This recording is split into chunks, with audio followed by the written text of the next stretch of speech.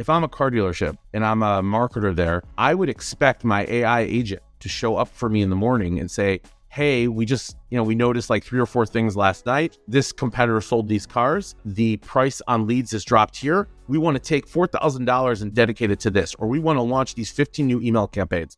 Do we have your approval? And you can then just say, sure, yeah, yes, launch, don't launch, snooze, delegate, pass it over to my owner to approve it. Whenever it is, the AI will be able to do that. What's up, everyone? This is Car Dealership Guy. You're listening to the Car Dealership Guy podcast, which is my effort to give you access to the most unbiased and transparent insights into the car market. Let's get into today's episode. Aharon Horwitz is the founder and CEO of Fullpath, an automotive tech company that focuses on improving the car buying experience for consumers by helping dealers properly leverage their data. In this conversation, we spoke about the secret weapon dealers are using to compete with big box stores, the crazy amount of personal data the dealers have about you, how AI and ChatGPT is changing the car business, and my personal ambitious vision for AI-powered car buying. I love this conversation, really energized about the future of car buying. I think you will too. Here's my conversation with Aharon Horwitz.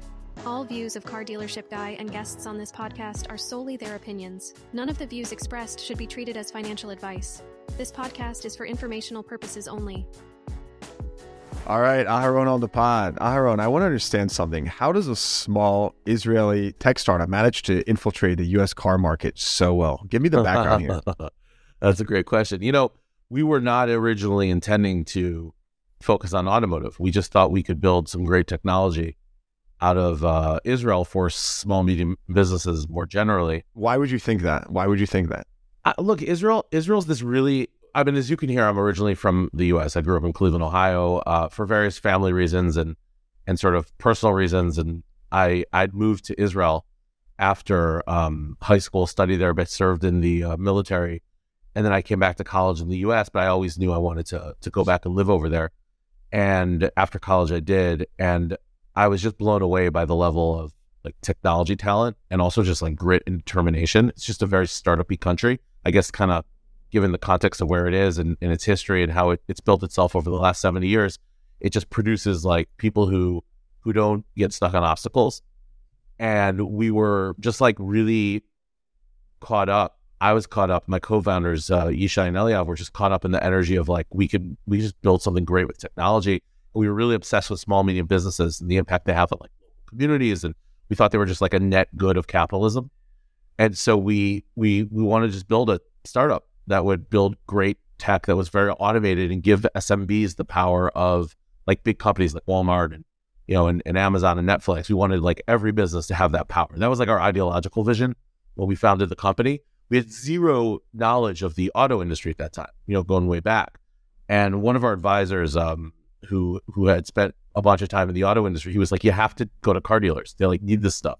I was like, no way. They're not going to be interested. I don't know anything about car dealers. So at some point he convinced me to fly to Cleveland, where I'm from. And I just got a bunch of dealers like, J Honda. I went up to Colorado, met the Elway folks, Quirk in Boston. A bunch of dealers just let me like hang out, almost like intern in their BDCs and with their salespeople. And I was just like obsessed. I was like, this is going to be it. We're going to become an auto tech company. And we just did it. So we get the good tech, get a great market, a lot of energy, a lot of opportunity. And that was the story. Now, explain to me, what is the problem fundamentally that you're solving for dealers and consumers? Listen, dealers have an unbelievable amount of data on their shoppers that can really help them give the shoppers a better experience. Yet all that data is just like laying all over the room in disorganized piles, where sometimes like, a piece of data about someone is in one corner, the rest of the data is in another corner. And what we basically do is put software in for the dealership. We connect to their systems. We get all that data organized, get a 360 view of every customer settled for the dealership. And then having data is just like half the story. I used to watch that cartoon G.I. Joe when I was growing up. It was only half the battle is having the data. The other half of the battle is actually leveraging the data and using it for something. So we then built all these automations to like take that data about their customers and just do the marketing work in a way that a machine can do that is way beyond what a person can do. So it really just solves for the dealers. Like it's like upside opportunity for them. I mean, if you think about it, like a lot of these dealers we work with, they have, 10, 15 years of of leads in their CRM. That's very, very powerful, very significant. Yeah, tell me about it. They don't know how to access that and use it. Yeah, it's like, oh, I have 370,000 people in my CRM. How many of those are you like actively figuring out how to engage? I don't know, maybe like 1,000, 2,000, 10,000 a month. It's not a data strategy, and that's really what we've thought about for dealers. By the way, I'll go further with that. Please. Like if you think about it, your average shopper buys like nine cars. I don't know, Cox or someone put it out. It's like 9 cars over the course of a shopper's lifetime. And you add in like service revenue and you think about gross profits, not the past few years, but over time, you're probably talking about a $50,000 opportunity for a dealership on a shopper. Yeah. And you explain that to a family. Value. Exactly. That's the LTV that you could go after. Now, most dealers don't really have a way to look at their data and say, oh, wow, here's how much LTV I have left on my current customer base. This shopper is at this part of his or her cycle of purchase. And so we think technology can do that automatically. And that's what our tech comes to do. We basically put in these systems, get all the data into one picture, and then we run digital advertising, email, on-site engagement, but we do it from a place of data and insight and having a thesis about how to get the right experience for that shopper. Now, what shoppers should experience is a much more coherent buying process. Yeah, and that's my question, right? So, well, before we get there, actually, so you mentioned that we have like a cohort of customers from our used car dealership that I'm talking in like the hundreds of thousands of emails. We attempted to retarget them, years later. To your point, like we saw this opportunity. Hey, we have all this first party data. How can we leverage it? And, for the audience that's listening, first party just meaning it's data within our own systems that, people have given us at some point of interacting with our dealership historically. What we realized is that going back that far, people were like, who are you? Like, what are you doing? Like they forgot that they actually signed up for this, even though they fully legitimately signed up for this. Have you ran into any of these type of issues where, you're maybe trying to leverage first party data from a dealership, but the data is so outdated that maybe it presents some challenges with consumers? Like how's that played out for you? Yeah, it's an interesting question. I mean, I'd say 2 things. Number one, part of it depends on how compelling the first message is, or the second or the third, because people don't often see the messages that come in initially. So if you could generate on those 300,000 people using like a model, like a collaborative filtering model, right? That's how Amazon or Netflix say, hey, people who bought this also buy that, right? If you could look at all your inventory right now and say, this guy from 10 years ago is most likely to be interested in this particular vehicle I have on the lot now, you could do that and make that the message. They might find that a much more valuable email than if it was just like, hey, we've got a special going. This is who we are, right? That's just not a relevant email to most people from 10 years ago. Now, the other thing that happens is it also cleans your list. It gives you real list hygiene. So you want people to unsubscribe, and you want to make it a really clear unsubscribe so that when a shopper gets an email based on data, if they're still not excited, then let them unsubscribe, and that cleans up your list and lets you have a evergreen current list. And I'll note there that like we don't see crazy unsubscribe rates when you're getting really targeted one-to-one messaging. We think that people find that to be actually relevant and interesting if it's based on something. So explain this to me. What do you mean by like how targeted is this as a consumer right now? Okay, any consumers listening, or even myself, I'm curious. Like, what would I expect if I was dealing with a dealership that's leveraging this technology, right? What would that experience look like for me, full funnel? Look, the unfortunate thing is that shoppers are working on so many different platforms that don't talk to each other. So you're going to research on a third party like a Gurus or a Cars.com, and then you're going to go to a KBB, and then you're going to go to a dealer. Most of those do not sync. And so no matter what, shoppers should expect to have a bit of a disjointed experience. But let's say I'm a shopper and I go to a dealership website. Most shoppers go to 4 to 5 dealership websites as they research. And I go to a dealership website, and let's say I browse on certain types of cars. I look at trucks, right? Certain models. The dealership knows that. That's in their data. And they see that in their systems. Whether they record it in a intelligently or not, that's a question of what tech they're using.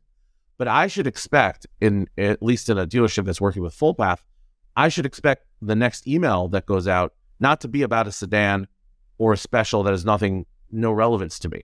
I should expect it to be about probably the vehicle or the class of vehicles I was looking at. And in 5 years, I should also expect probably to get some information about that as I'm going through that life cycle, a relevant car that fits sort of what I want or what's predicted I'm going to be interested in based on other people's behavior. So that's like an intelligent system. Moreover, if I fill out my name in one form, I shouldn't have to fill out again in another form, ideally, when I'm browsing through the site, and I should be able to know that the salesperson understands what I've been looking for and what I'm interested in when I walk in the door, and I don't have to have a start from zero conversation. And so it's all that layer of like connected retail that we've kind of come to expect that doesn't often exist right now in auto because the systems are so broken apart from each other. So that's what we solve. That's the bridge that we're going after. And as a shopper, it's meant to be a better experience. By the way, it can be a little creepy, right? Someone knows something about me, and you're seeing that now with the AI stuff, which we'll talk about later, I assume. But there's a lot of every website knows a lot about each shopper. Yeah, what they do with it is a matter of law, and it's a matter of how respectful they are of shopper privacy. Yeah, and look, here's the thing, right? The car business is very fragmented. You have tens of thousands of dealers throughout the country. Yes, there's a trend of consolidation, but we're still a super fragmented industry. And to your point, it's not like one corporation is just connected throughout every single state, every city, and offering this experience. So I'm sure everyone on this call, whether you're a dealer or a consumer or an investor or whoever is listening, I'm sure they've had this type of experience. And by the way, as you were speaking about the shopper experience, what's the deal with like dealers having like 7 calls to actions or call to actions on their website? Like you have to have an opinion on that. Listen, from a shopper experience, it's very frustrating when there's so much going on. And I think there are examples of sites that are much cleaner. But I will say this, that unfortunately, the thesis is seeing this from the other side of the table. All vendors have to make decisions on what their principles are, because when you're on the other side of the table, the balloons and the funny man, the vacuum that's making them blow up, whatever those are called in front of dealerships, the those things. Man. Yes, exactly. They actually work on websites. As in, if you bug someone to give you their information over and over again, they're like, all right, whatever, fine, take it and let me move on and just like talk to a human. So I think the regression to the mean is unfortunately to be extremely aggressive. What many of us, and I'm not just speaking for us as Fullpath, but many vendors do, is we accept a certain loss in lead conversion for the dealer in order to give a better shopping experience. And that's a principle that I think will just increase more and more and more over time. Now, if you build a really savvy, clean website that really knows how to work with user experience, then you will get much better connections than driving someone, much better conversions than driving someone crazy. But it's few and far between. And the reason is that so many different people control so many different parts of the process. And by the way, just in general, like going back to your question of like that list you guys had, a couple 100,000 that you tried to get people to act on. If you combine systems, if you control more of the funnel, you're going to get better results. Like, for example, we found that dealers that use their CRM, so like they take their CRM audiences and every day, 3-4 times a day, they upload those to Facebook and to Google for their advertising. They're going to see a much lower CPL, cost per lead, than dealers that are just using non-proprietary first-party data. If we also see, for example, that like if you email CRM customers and combine it with retargeting, then you get a much higher close rate on those emails, right? People see your name on the ads, and then they're more likely in their inbox to actually open that email and come through. So it's all about combining systems and making it easy. Basically, putting the breadcrumbs and sprinkling everywhere makes total sense. Exactly. I want to dive more into just marketing dealerships, like what's effective, least effective, but what's the context on Fullpath? Like what's your dealer count? How many dealers do you have signed up? Your growth rate, how much money you got in the bank account? What's your social security number? No, I'm just kidding. No, so the social security number 5555555. We feel very blessed to now have about 1,000 dealers that we work with, and that's been a real journey because in many ways, like we always think like the dealers are our like product managers. And, we just try to hear the challenges and problems and build enough stuff that they want to tell their friends about it. And we did recently expand our sales team, but a lot of our growth over the first few years was just literally word of mouth and within groups. So we're working with about 1,000 dealers, which is I don't know if it's public information, but now it is. But anyway, it's about 1,000 dealers, and we've grown. Yeah, I did some homework on you guys. I saw you scooped up someone from Dealer Inspire and some other great talent. That's true. I did yes, my research. Mike and you have some great folks on the team. And other great people, I'm sure. Just someone that piqued my interest. And we have a really, really blessed to have a great team and folks who were very diverse in terms of their perspectives. And then what's your growth rate? Yeah, so we've been growing, we've actually been doubling. The past 3 years, we've doubled each year, over 90%, 94%, 95%. So it's been really good. That's not necessarily dealer count, but that's in revenues. And, as we both add dealers and release new products, we add more value to the dealership, they reward us by, paying for that value. So that's the basis of the business. By the way, most of our business model, unlike I think some of the others in the industry, a lot of our business model is sort of a SaaS fee model. We try to do that wherever possible. We stay away from percentage-based what do you mean? stuff. Explain this to us. Our audience loves the juicy details. Yeah. So our DigAd product, other than where some OEMs force us to go with spend tiers, but we prefer it just to be a flat fee no matter how much you spend. So, we have a flat fee. We can, if it's a tiny dealership, there might be one fee. If it's a reasonable sized dealership, it's a different fee. And then that's it. Spend as much as you want, as little as you want, and it's a software fee. So we really focus on a tech fee as opposed to an DigAd type of fee. That's on our digital advertising. And then for our audience activation, which is that email infrastructure, where we can really activate audiences and take 100,000 people and get everyone a pinpointed, targeted message. That's also just a month. It doesn't matter how many email you send, what you have. It's just a monthly fee. So we really work on a flat fee model. We think it's cleanest for us and easiest for the dealer. They don't have to worry about, incentives being misaligned. Now, look, I obviously love marketing, right? I don't think it's a surprise with what I do. Yes, indeed. But I'm curious from your perspective. I see one business. That's my sort of my aperture here. You see, 1,000 different dealerships. So what has been the most effective types of marketing that you've seen from the dealership perspective? And also, I'm curious, what's been the least effective types of marketing? It's very clear that people still want to know what their payments are. So I'll just say that it's a general point that anything that has information about payments, shoppers really feel good about. But what we see to be the most effective is really again, speaking to the dealer audience here, it's really first party data driven marketing. So if you can activate your first party data, from your CRM or your DMS, what have you, that this person is probably paying this amount a month, and you can suggest for them a lease offer or a relevant vehicle that's very much on target with what they care about and how they pay. That's what converts. And you could do it in almost any medium.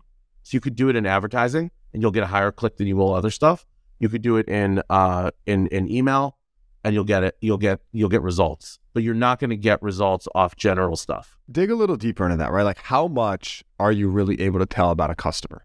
Well, I think you're able to tell a lot. I mean, think about all the information that, imagine, we're able to see where they are. We're able to see their name. We're able to see their email. We're able to see what pages they've looked at on the website. And so again, no one looks at this. No one's granularly looking at this as a human, but the system is looking at it.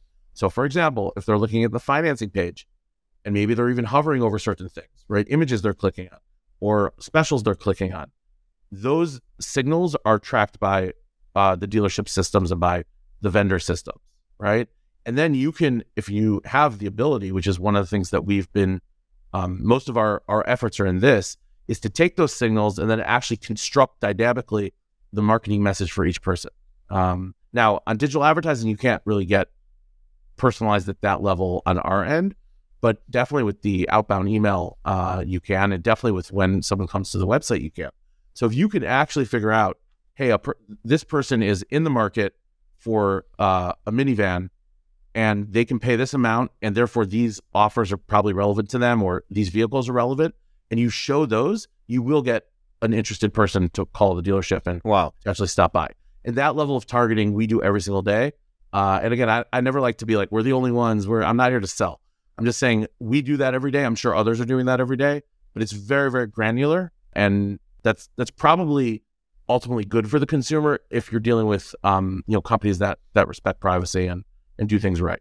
And I think that's a key piece. Yeah. Like I love targeted ads. I don't think they're creepy. Again, to a certain extent, but I like that where you're just saving me time if you do it effectively. So what you're doing is, you found this like untapped resource, and you're just, within that, dealerships have organically, accrued over the years, and you're helping them monetize that in effective ways by increasing conversion, increasing shoppers, increasing sales. And I think it makes total sense because you're doing that and making a better customer experience. So yeah, and I see this as fighting. We're arming dealers with the tools that every business uses, and there's no reason why an amazing industry that employs a couple million people, that pays like really good wages, that's rooted in communities in a way that most American businesses have long kind of turned their backs on. There's no reason those folks should suffer from not having the powerful tools that every major big box has, a big box retailer. And so we are very like ideologically driven to like give this industry the same power. And that's the way that we see it. Before we transition to AI, because I know you're working on some interesting stuff there with ChatGPT, and I've been reading a lot about the space. I'm very interested in it. What are like the core opportunities you're capitalizing on, right? Is it all related to first party data, or is there is AI now sort of a tangent from that? Or explain to me high level, what are the core opportunities that you're capitalizing on? Yeah, so we give dealers like a full operating system for their like front of the house marketing and for their data. So we are not like, we're not only first party. We do all the different marketing functions that you'd expect, right? All based on the data layer that we create. So we run digital advertising like it's an agency, right? Even though we use way more automation and data. We run email marketing like it's being run by like, someone sitting in the loyalty department of the dealership. Like we do all those functions, but we use technology to do them, and we use the data layer that we create. So the opportunity that we're going after is what we see as the full digitization of all the dealerships, outbound and customer facing activities. In terms of AI, we don't see it as a tangent. We see it as a fundamental, phase shift the way everything works. So artificial fucking intelligence. Yeah. Before we dive deep, give me like the 5 to 10 year vision.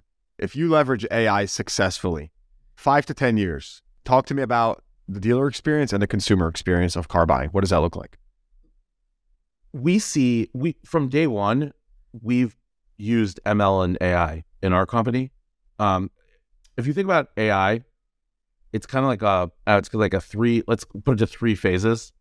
Something, just kind of, anyone listening to this who's in the world of AI will not agree with me, but just for our own sake here, let's put it into 3 phases, okay? There was the phase of like, no one knows what's going on. It's under the surface. There's like researchers and universities doing all sorts of weird things with like AI and language models and neural networks, and it's out there, but none of us know about it. That's already dating back to the 80s, right? Maybe even before. Then there was the phase where we as consumers started to experience it. So think about like the neural network stuff that Google did that enabled them to do image match and to give us better results in Siri and in Google's assistants and Alexa. And then I think the past 2 years with the generative AI, really the past 3 months, 6 months, it's just been totally transformative in terms of how consumers experience it. So it's been really like 3 phases. One where it was just like hidden. The second where it went into applications that we just used as applications. And now we're really seeing its power very much. So we think that the dealers, the auto industry is ultimately going to have an operating system that is fully AI based, meaning where the dealer is basically using the AI to run all of its systems. So I'll just give you an example. Yeah. And this is stuff that I think is quasi happening. If I'm a car dealership and I'm a marketer there, I would expect my AI agent to show up for me in the morning and say, hey, we just, we noticed like 3 or 4 things last night. This competitor sold these cars. The price on leads has dropped here. We want to take $4,000 and dedicate it to this, or we want to launch these 15 new email campaigns. Do we have your approval? And You can then just say, sure, yeah, yes, launch, don't launch, snooze, delegate, pass it over to my owner to approve it. Whenever it is, the AI will be able to do that. And that's not just generative AI. It's not just that there's a nice chat interface. It's that all the creative already, at least in our case, is is already being developed in part by AI backed generators. So you can really get away from having to do the drudge work and be more of an executive function. And I think that's what's going to happen. AIs are going to run the dealership as a kind of operator, while the marketing directors and the owners and the GMs are executives in that role, telling them yes, no, snooze, delegate, fix, adjust, right? That's how it's going to work in 5 years, less than 5 years. I think in 2 years, we're going to be there. Now, while that sounds fascinating, it doesn't sound crazy to me, right? It makes total sense. Like, yeah, it's, you're getting rid of all the kind of grunt work in between and all the analysis. It just, streamlining that. So it makes total sense. What about from a consumer perspective? I go on a dealer's website. Is it like the chat agent before? And we can jump into ChatGPT in a second, but like, how does that experience change? I don't even think it's the chat agent. I think that's these early phases. I think that consumers are right now. It's not. And by the way, I agree with you. I think that's the low hanging fruit here. Oh, it's the lowest hanging fruit. It's just easy. Like, you can get it done. Again, it's technologically right now still not simple, as we've discovered, but it's not what's coming. And I think what's going to come is, again, I really ascribe to the agent approach, where I think shoppers right now, I mean, to find out what car to buy, to get information, it's really not easy on Google. It's just, there's so much SEO that has been done over the years, and there's so many ways to just fall down a rabbit hole and not get the information you need. I think that the ability of AI to synthesize and summarize, right? Again, we all know it can also hallucinate, right, and make stuff up. But the ability to synthesize and summarize is just going to make it easy for shoppers to like get the answers they want really, really quickly. And then the agents will be able to do searches for cars. Like, you will have agents that will find cars, bring you vehicles, may even negotiate with the dealer's agent ultimately, settle on a price. I mean, I think it's going to go to that point where a lot of the work of the shopping process will be handled and done by the agents. And then you'll just be able to, do the end as a consumer, or do what you want to do. So I think it's just going to get easier to find research. It's going to get easier to understand what you need as a shopper, and then it's going to get easier to find the actual vehicles that are available on the lot. And if you think about where things are going, like, there's no reason why the agents of the dealership don't know what inventory they have, aren't able to answer a question about a payment and whether it would work for a person. Like, all the stuff that takes a long time, and phone calls and conversations and visits, that really is accessible to these AI agents and will be solved by them. And we think that's going to happen not in the next 5 years. We think that's going to happen much sooner. What are you building, or what have you built for dealers using ChatGPT? Like, what's the current tool that you're offering on the market? We have so many things we've built internally we haven't even released. So we're doing a lot of stuff. First of all, for our own stuff, we now summarize massive amounts of internal information at our company for our team members and managers. So, like, if a call happens in our company with a dealer and there's extra information in CRM or whatnot, it just gets synthesized with next actions, with a grade of how many challenges there were that we have to follow up on, and it's being used for our own internal business process really effectively now. So what we've released for dealers is one thing. We've released a chatbot, what I like to think of as like a shopper assist on the dealership website. That chatbot has all the generative, like, conversational powers of what you experience when you use ChatGPT 3.5 or 4. But behind the scenes, we've done one thing. And that is we've taken the dealer's own inventory and data, right? What sits in what we call our CDP layer, right? Our customer data platform layer and our car data platform layer. And we've made that accessible and available to the chatbot in very specific ways. So, for example, if I'm shopping on the website as a consumer and I'm looking at a Corvette, and let's say I come back the next day, the chatbot now knows that I'm interested in Corvettes.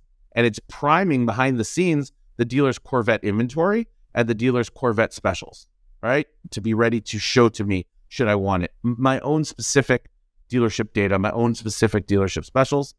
And the shopper can now ask a question like, hey, how does this compare to the, to a different vehicle? How does the Corvette compare to something I'm looking at, even a different OEM? And it will have information and answers. But then it might say, hey, here's the 3 Corvettes we have, or hey, are you interested in knowing what specials we're running? And it can actually answer that with information. And that's information we're providing. It can also know that shopper, for example, was looking not just at Corvettes, but at another vehicle, was also considering a truck. Maybe there's like two things going on there. And it knows that. And it can then maybe suggest an opportunity on a truck as well. So that level of interaction is much more natural and fully fledged than basically just what happens today, which is like, hey, here's some cars, pictures of cars. Maybe it's the right cars, not the right cars. Can we get your name and information so someone can call you? Right? This is an actual informative shopper co-pilot that will give them a better experience and answer questions. Okay, so it's not like the traditional chatbots that I always refuse to use those at our dealership because I felt like the experience was just so subpar, and I hate them personally myself. But what you're saying is like, look, the biggest difference here is, number one, we've all played with ChatGPT and we know that, its capabilities. But the difference here is that you're saying it's connected to to specific dealership's inventory and specials. And so it's able to tailor that specifically for you, your wants and needs as a consumer. And it knows quite a bit of information about what you're more likely to want, because I'm trying to explain in a way that isn't too overly techie. It doesn't really know anything about you. But as you browse, we tell for this here, Bard or ChatGPT, whatever we're using in the background, right? We tell it, hey, here's this person, is Billy. And Billy is interested in the following 3 vehicles and also cares about financing, cares a lot about financing and specials. Now have a conversation with Billy. Go. Okay. And it will forget that the next session unless we remind it, right? Because it's what they call stateless, right? So we have to, like, what's interesting about these GPT bots, they have a lot of complexity and like attention, like think of it as attention span, right? So, the way they make conversations, they have lots of words and they just guess. They don't guess. They calculate what's the next best word to use or next best even letter to use. And somehow it comes out right. No one really seems to know why. But, the question is, how far back can they look? So a lot of these, these AI models can only look back a certain amount of time. So if the conversation gets too long, they may lose context. You have to give the chatbot in that moment the context about the person, and we do that. And then we tell it what to do. And so at any given moment, that's what happens there. Now, there's a lot of challenges with that on the technology side. Everyone's like, oh, it's just some API. Oh, no. It is not just some API. You have to deal with real complexities on how you structure the data that you want the chatbot to engage with. You have to deal with what data you need to pull out, right? Because in the end of the day, the dealer needs the lead. You have to deal with the fact that if you're using just the latest release for GPT-4, that is an extremely expensive, extremely slow API. Yet if you use the earlier ones like 3.5 Turbo, some of these other ones, they don't catch maybe multi-threads, right? And so they'll miss things. And so it's very, very complex to actually get it right and tune it to the experience on a dealership website. We've had some great dealer partners that have been pioneers here and turning it on to their website, and it's getting better every day, our tuning. But that's what we're doing. That's our first foray. Why are we doing it? I don't know. We always wanted to do it. We used to use something called Google Dialog Flows, which was a Google thing. And this just seemed like better at this stage. So we just were like, let's just do it. Why not? Here's my crazy idea, right? So it's actually not that crazy, but bear with me. Yeah, go for it. So I spoke with one of the founders of one of the largest DMS companies, and I'm sure you can put 2 and 2 together who it is, up and coming. Already put it together. Yeah, and what they told me was that, and I didn't know this, but they told me that when they started, they actually acquired a dealer group in order to test their product, which I loved. But it gave me this idea, right? I was thinking about you. I said, imagine if you launched a dealership or you acquired a dealership, it could be a small dealership, and you just completely like overhauled their website. Like that was your testing grounds. Now I'm sure you have, test demo websites, obviously, but I'm thinking like in 5 years, whatever time span, like the way I envision car buying using AI is that I go to a website and I don't see anything. Yeah. Maybe there's some preview of inventory, but it's just like a text field, and it's like, what do you want? Yep. Let me serve you. And it's like, hey, I want 2020, Jeep Grand Cherokee under 40,000 miles. It has to have this color seats. I need it delivered to my house within 2 weeks. I can't pay more than $400 a month, and I'm willing to put this much down. And it's like, okay, here's what we have for you. Well, are you ready to complete the purchase? Just pops up like an Apple Pay. Like, that's the type of future that I want to live in. I'll tell you that I agree with you. I mean, I think it'll be there'll be a little bit more suggestions along the way, because people do want to look at multiple things. But 100%, we've built something like that internally. Like we're playing with that stuff. Not to give our roadmap away too much, as you're guessing our roadmap. Give it away. Yeah. So yeah, we are playing with that. I'll tell you other crazy things. Like one of our developers, for fun, we collect all the data on every car in the United States every day, right? So we crawl the web, we get every car, we get the price changes. We want to have all that data because we use it for our algorithms. He took an OEM, he took all their vehicles and he put it all in a DB, the types of DBs you need for ChatGPT, and basically let me go as a shopper and just do exactly what you described. And it was unreal. I was like, hey, I live in near Cleveland Heights, Ohio, and I'm looking for this, and here's what I could pay. And it was like, boom, there it is. Here's the dealerships, here's the cars. And he did that in because we have the infrastructure. He did that in basically 48 hours. And I suddenly had every OEM vehicle available at my fingertips, and I could just talk to the bot and have it do whatever I wanted. It was a real agent for me. It was an unbelievable experience as a shopper. Mm-hmm. And it obviously gave us a lot of ideas for how the OEMs can do some interesting things. So that was definitely the way that things are going to go, in my opinion, similar to yours. Do you have some fringe idea, whether it be related to ChatGPT, AI, really the evolution of car buying and the car business using this technology? But do you have some fringe idea, something that you think will create, like billions in value for the industry? I think that there's going to be a lot of opportunity for buying and selling discovery stuff. So like if I'm an inventory person, I'm going to be having an agent crawling the US car inventory, not just like dealer inventory, but like everything out there in what, Cox calls the car park, right? Out there in the world looking for what I want. And they're just going to be like buying it and auto transporting it to me using these AI agents. So I just think the AI agents are going to do a lot of that work. In terms of the consumer side, I mean, as I discussed before, I think a lot of consumer shopping is going to happen through the agents. And they'll do all the research and work and bring you cars. But, that I don't know. I don't know where it's going to go. It's going to be very interesting. How's the adoption been of your ChatGPT tool? Insane. We are going kind of slow right now, though that should change next week, just because we're like really trying to get it right. So you're saying dealers have appetite for this? Oh my God. Yes.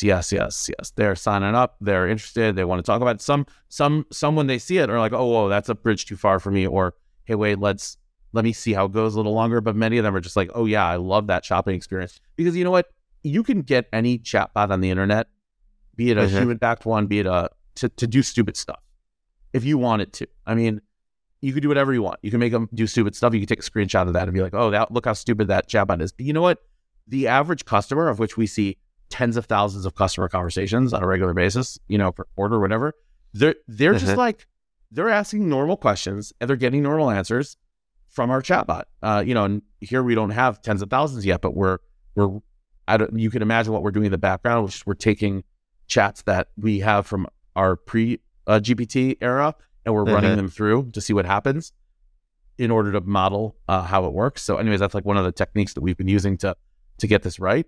And it's just really powerful to see that for like regular shoppers, it's doing a really good job. It's just a much more consumer-friendly experience, and it's still getting leads for the dealers. I mean, dealer conversations are high. Dealer chatbot to shopper conversations are high, and conversions to leads are doing really well. So we have right now about under 100 dealers using it, but that should go up really quickly in the next few weeks. I mean, we've been limiting supply just to get it right. Yeah, I think that's fair. Look, I think you mentioned just adoption has been high. It makes sense. I've had conversations with dealers and, like their managers in stores and consumers beforehand are using ChatGPT now for like, consumers are using it as an example for, scripts for emailing the dealers. And oh, absolutely. Yeah. And dealers are using it also for various things, maybe responses or whatnot. But I haven't seen, some technology like this just get adopted by, everyday people so well and so quickly that it's crazy to think what it's going to be like to buy a car, sell a car within 5 years. Just that entire experience, it sounds to me like it's going to be a very streamlined business. I don't necessarily think that dealers will know more about you than they do today. And I could be wrong. That's my personal opinion. But I just think that all that friction in the middle will be eliminated. Yeah. And it will create a much better car buying experience. And frankly, I think it's going to level the playing field a bit between, the Carvana, CarMaxes and smaller dealers. Because no doubt. if you have this technology layer that's commoditized and anyone can license it, and you're paying on a per usage basis, I don't see why CarMax or whoever can have this light years better technology, unless they significantly build on top of that. But it just feels like, in a way, companies like Fullpath, like what you're building on, and others, you're sort of democratizing that for the everyday dealer, which sounds to me like it could even be a tailwind for the small business in the industry, especially at a time when there's a lot of headwinds and we're seeing all this consolidation happen. Yeah, and I think what's going to happen is that there will be less noise, as you said, just less noise in the research, less noise in the back and forth. And in the end, what will happen is I think the agents, the shopper agents, will basically just tell a person, hey, go show up here at this time, and you're going to test drive the two vehicles you want to test drive. And then it'll tell them the next day, go show up at this other dealership nearby. You'll test drive those two. And then you will tell it, hey, I want this. It will go negotiate that price with the dealer agent. Incredible. With the oversight of the people at every point, and then you'll have a car. Now, I think that it would behoove the OEMs in general to think about just kind of simplifying the features of their cars and making it easier to understand the packages, and that'll help the whole process ultimately be simpler and easier. But we have a ways to go on that. It's still pretty complicated to understand what you're getting in the car you're buying. As opposed to say a Tesla, where it's a little bit was designed in an era of more simple packages. I think the mainstream OEMs are still going in that direction, and that, by the way, will make things easier for everybody in the process. Aharon, this was very insightful. Appreciate you coming on. If the audience wants to learn more about Fullpath yourself, where can they go to learn more? Yeah, so go to fullpath.com and check us out. And you can definitely, if you are a dealer and you're interested in getting on our wait list for the GBT, we'd love to get it in front of you. So there's a link there on our website. But if they mention Car Dealership Guy, we're gonna let them cut the line, right? We'll bump it up. Absolutely, 100%. Yeah, mention. I love it. Hey, thank you. This was awesome. I had a good time. This was awesome, and it's going to be interesting. I'll ping you. First of all, I'm sure we'll be in touch, very frequently over the coming months and weeks. But more importantly, in the future, I'm going to be very curious to see when we look back at this episode, a year, 2 years, and we say, wow, did that come, did that manifest? Did this actually happen? Did that not happen? What does this look like? And I think that's going to be very interesting to see, because things are just happening so quickly right now. And I think it's going to be an exciting time. Yeah, we see ourselves as one of the R&D labs for the industry. And so we want to push the envelope, but I agree with you. We got to look back and see what actually happened. So I look forward to that. I appreciate you coming on. Take care. Appreciate you. All right. Hope you enjoyed that episode. Please give the podcast a rating, consider subscribing to the show, and check the show notes for links to what we talked about. Thanks for tuning in. I'll see you guys next time.